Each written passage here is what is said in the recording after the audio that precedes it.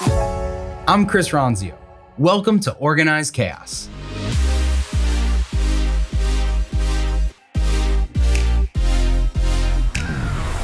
Welcome to Organized Chaos. Take a page out of other business leaders' playbooks and get candid advice from Chris Ronzio.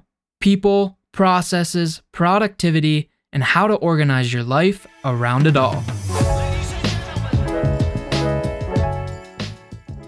Join neuroscientist, management trainer, and extreme adventurer Amy Posey as she talks through how increasing your emotional intelligence and establishing more meaningful connections will make you a better boss. Amy and Trainual's CMO, Jonathan Ronzio, will talk through the science of empathy and emotion in the workplace and how to care more deeply and holistically about the individual members on your team. The following audio is part 3 of 4. So in terms of the micro moments of what somebody has to deal with within their team, within the workplace, how do you do like practice cognitive reappraisal in smaller steps? Let's say you receive feedback on a performance review. Yeah, this is kind of a really interesting space because it doesn't just sort of happen magically, right? It does take a lot of practice. And part of it is the emotional regulation that comes from receiving information that you respond negatively to, like a performance review appraisal. Somebody gives you a piece of feedback that might be really, radical candor. And it's tough sometimes to even take that and to be open to it. And so I talk a lot about and help people think about how do I emotionally regulate in the moment when I'm getting that information so that I can know my emotions, metacognition, but also be able to work through it and shift that mindset. And part of it is that emotionally label piece. Like we did earlier, like what are the 3 things? So even in those moments, not how do I want to show up, but how am I receiving this? How does this feel to me right now? In your head, thinking about labeling. So if somebody told you something that made you angry, that is hurtful, that is you think is incorrect, it's their version of the truth, your reaction to those pieces of information. And it's funny because I will never forget it, piece of performance feedback from Deloitte is like someone made a comment about my hair being like way too big. And I was like, I can't help it, it's my hair. But it stuck with me, right? Like these pieces of feedback, whether they're valid or not, stick with you and they have an emotional response to you.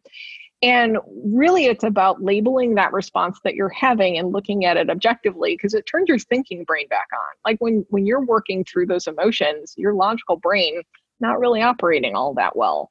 And so part of it is getting that one word that can allow you to reappraise, turn that thinking brain on. I'm angry, I'm anxious about this, I'm upset about this, I'm sad that this is, the one piece of feedback if you're taking it that way.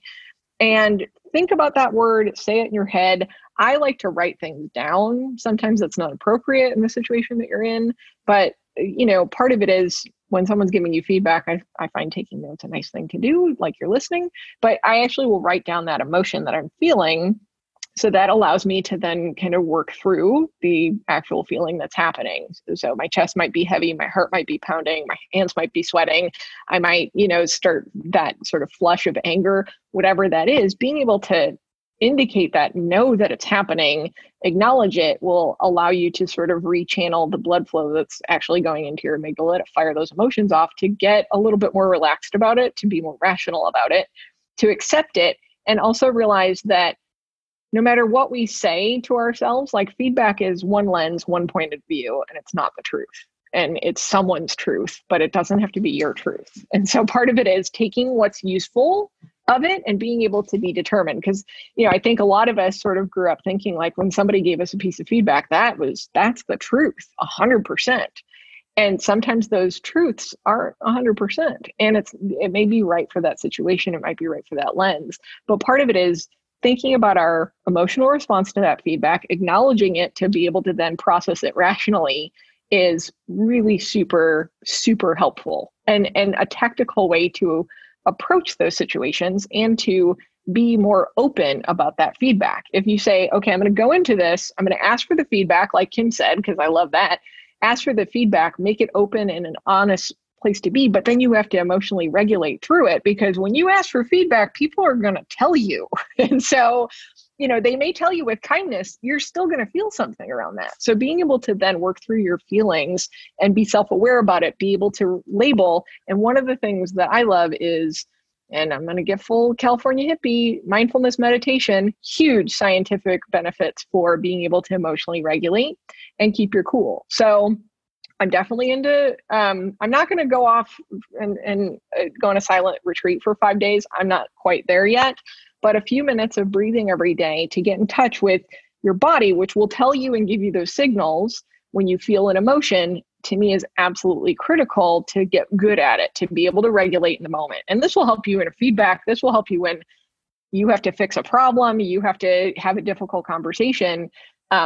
That emotional regulation and being able to pause, acknowledge what's happening in your body, know that it's emotion, write it down, get that logical brain thinking, it helps you work through in a healthy way versus sort of stuffing those emotions in a box. And you can actually help regulate other people too, which is, this is like Jedi skill that I don't recommend you doing because you screw it up until you're good at it. But you can also ask people questions like, what's the one word you would use to describe how you feel about this? Just one word.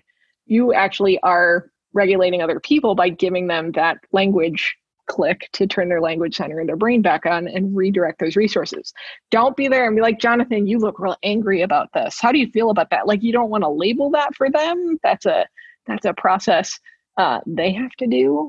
Because if you label it, you're probably just going to stoke that fire and make them more angry. But I think emotional regulation and mindfulness can help you get more in touch with your own emotions, which will also in turn help you with other people's emotions too. So interesting. I love the moment of pause to reassess, right? I think that's so important for everybody to just think about, is like to not be so reactive to a situation. Like give yourself a moment before you reply or before you allow yourself to feel something. Yeah. Like allow yourself to feel, but like also pause and reflect, right? Reassess. With that, I want to bridge into obviously a shared background of ours is in the adventure world, and we've talked about it a bit, but I want to highlight the bridge between the adventurer mindset and a leadership mindset, right? And how, like, by definition, adventurers are excited by the unknown and they innovate on the fly, and they're like, and those are all aspirational things for a leader to embody, but at the same time, acknowledging that not everybody on your team is comfortable with the unknown and comfortable like innovating on the fly and reassessing when the weather goes bad to go forward, right? Like how do you kind of embody those aspirational leadership principles while still leading a team without anxiety, right? I have definitely given people anxiety around like, let's just go for it, right? Because of the fearlessness that comes from viewing the world as a learning experience.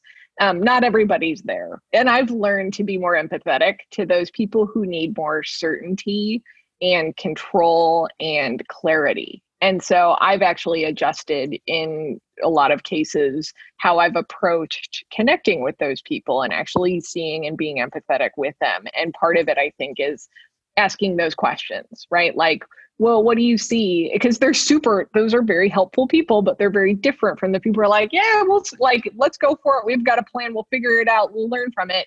Very different from the mindset of like, I like to know what's happening. I want some certainty before I engage in this. And so part of it is I actually really like those people on my team to be able to poke holes at the plan, right? To look at and like I said, to be more innovative, because they're going to look at blind spots. They're going to look at things that they're going to anticipate, because I think, adventurer mindset, you usually go out and you've got a decent plan, but when you've done some scenario planning, there's scenarios you can never think of and they happen and you have to work through them and you have no fear of like, okay, I'll figure it out when I'm there.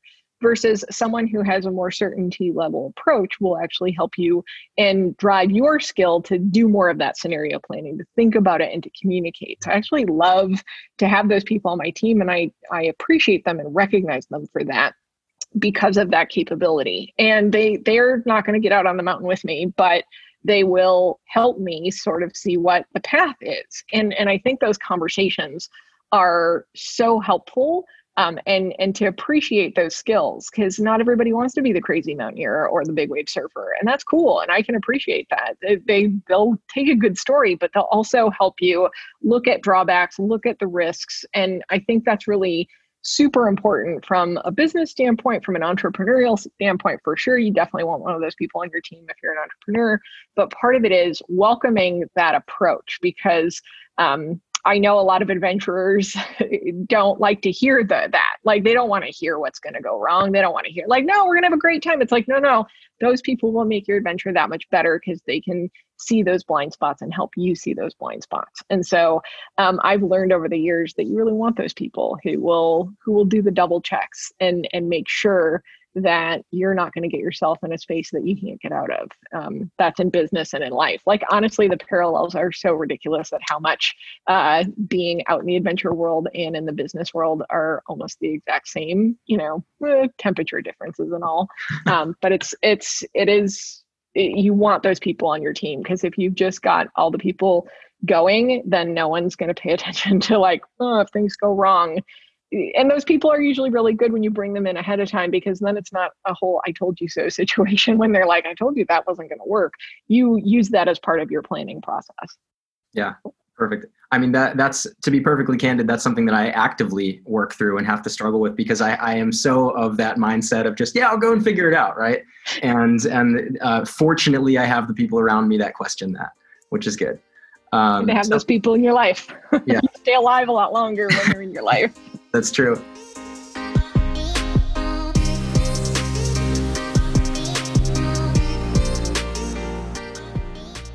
Hey, thanks for listening to Organized Chaos. If you liked this episode, be sure to subscribe and leave a review, or share it with anyone in your network that you think could use this information. If you want to connect with me personally, please text me 480-531-8411, or connect with me anywhere on social at Chris Ronzio. Or you can connect with Trainual at Trainual, just like a training manual. See you next time.